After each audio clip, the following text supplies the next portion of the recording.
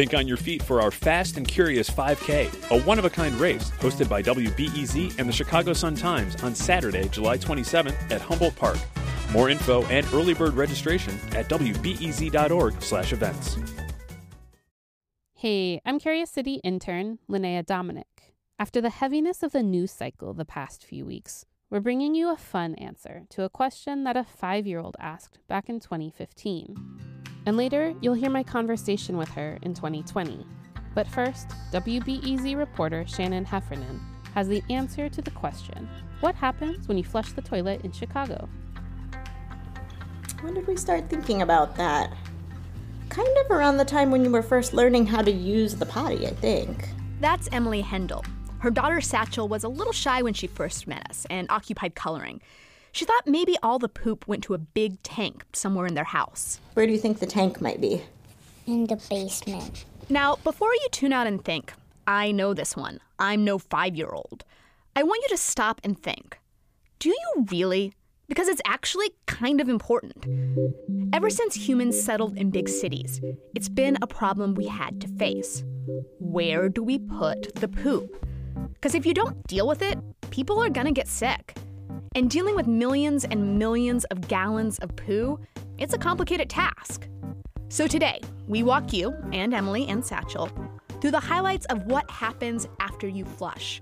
You'll hear them react to what we learned, starting from their house. Could you maybe show us where your toilet is? Could we start with that, and we can look at the pipes and maybe try to start tracking it from that spot? Just a minute. So see that when you flush it, it goes down here, it goes into the pipes. But come with me, we'll show you where that goes after that.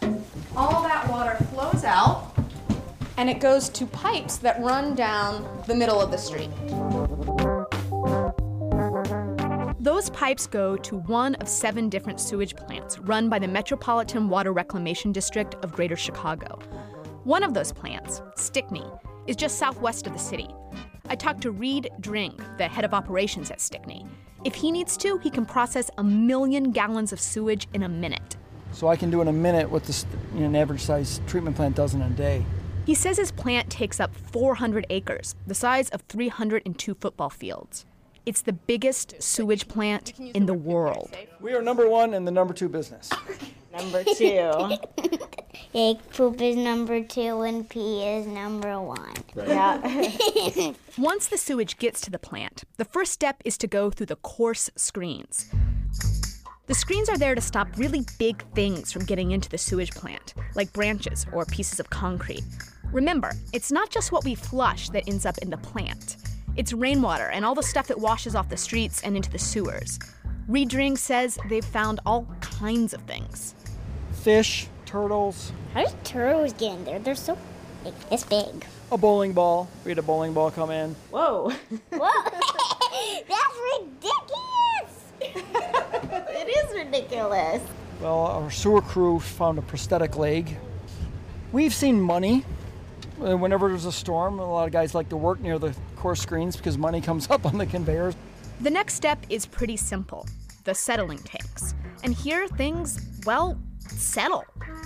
Solids sink to the bottom. Fats and oils float to the top. Big scrapers come along and take both away to a landfill. The clean water in the middle flows into a big tank. Bigger than the Willis Tower? Maybe not as big as the Willis Tower, but as big as your house. What? Whoa. Yeah.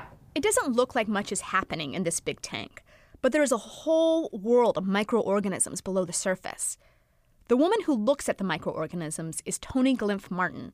She calls these microorganisms bugs. And a lot of people ask us, where do we get the bugs from? Well, when you flush the toilet, when it rains, all of that brings in just millions and millions of microorganisms to the treatment system. But what we do here is we provide an environment for a particular type of microorganism. Remember, sewage can make us sick.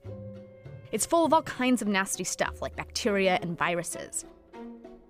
But not all microorganisms are bad for us. In fact, most of the bugs in this tank eat the stuff that can hurt us. And it's Glimpf Martin's job to keep the helpful ones happy. She spends her day counting, literally, one by one, the different types of bugs. Look, because we have a little counter here, so you can go, this is amoebas, flagellates, free swimmers, crawlers. This gives her clues, tells her if they need to make adjustments to keep the microorganisms in balance. She gave us a video of one of her favorites. This one's called a water bear. What? Yeah. It's kind of cute, right? A little snout. Oh, it's so cute. And so when she sees these guys in the water, she's like, okay, our water is doing okay. They're a good indicator to have in the system because they're very sensitive to ammonia and toxicity. And so if we see them thriving in the system, then it means that the water is relatively clean. So after all the microorganisms have removed most of the bad stuff, the water is sent to the river system. But there's still some stuff left over. Solids. We are going to skip a few steps here. Basically, what you need to know is that solids get dried out and go through another round of microorganisms. Eventually, one of the places the solids can end up is in a compost pile. Compost? Do you have a compost bin? You do. And what happens in your compost bin? What do you know about compost? It gets stinky. Sometimes it gets stinky. Compost gets stinky at the Stickney plant, too. I learned this during a tour with soil scientist Lochvinder Handel. He shows me gigantic piles of compost. Oh yeah, it's like a spectrum of stink here. Right. The farther I go along, the more stink. Yeah, because it's early in the process. The faraway piles are newer and smellier. Nearby, the piles have been sitting for months. As they sit, they get hot, and it kills off some of the harmful stuff. The result is a super rich compost called biosolids. There's actually this big, beautiful greenhouse right in the middle of the sewage plant.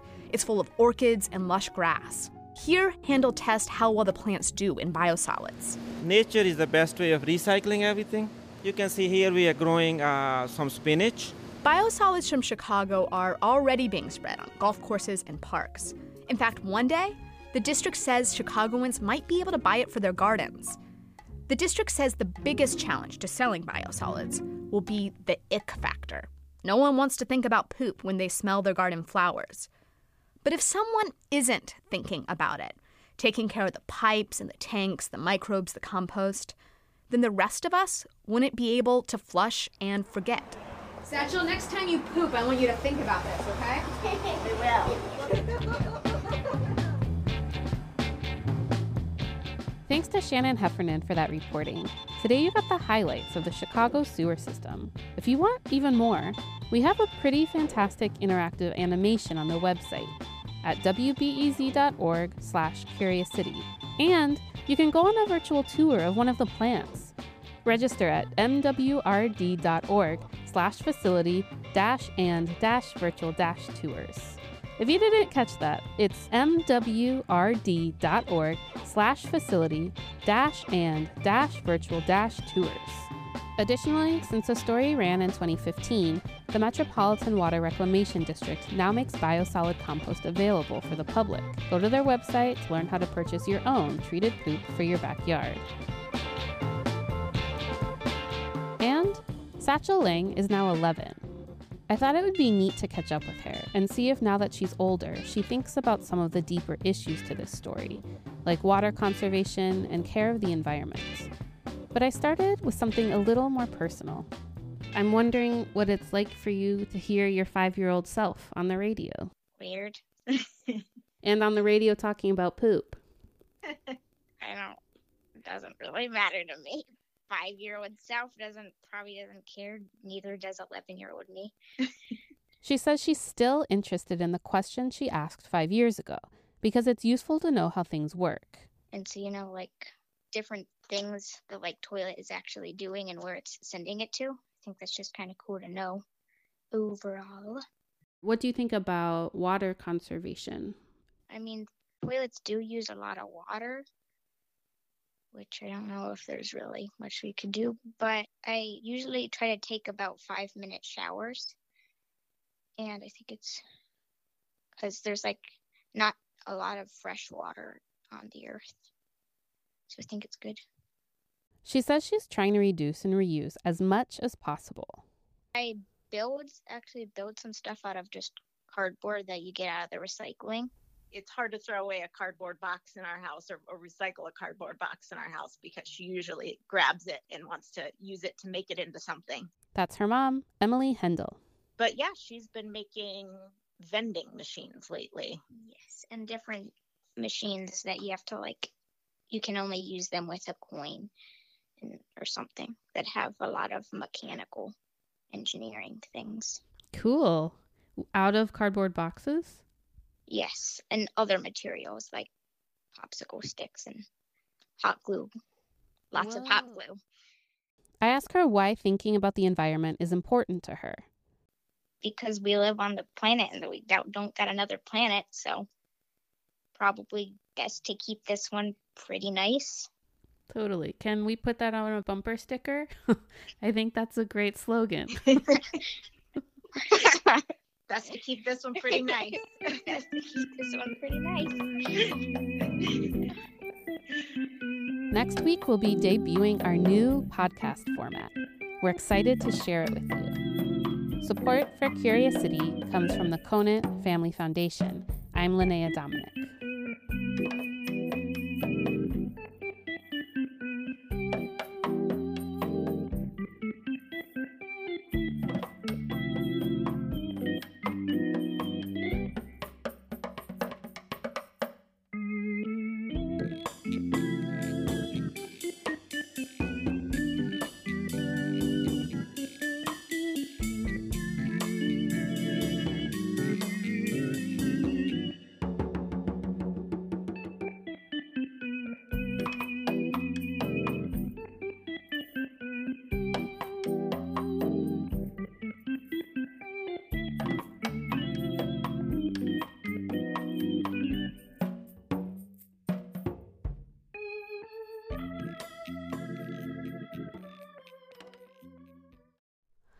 Hi, it's Terry Gross, the host of Fresh Air. We bring you in-depth, long-form interviews with actors, directors, musicians, authors, journalists, and more.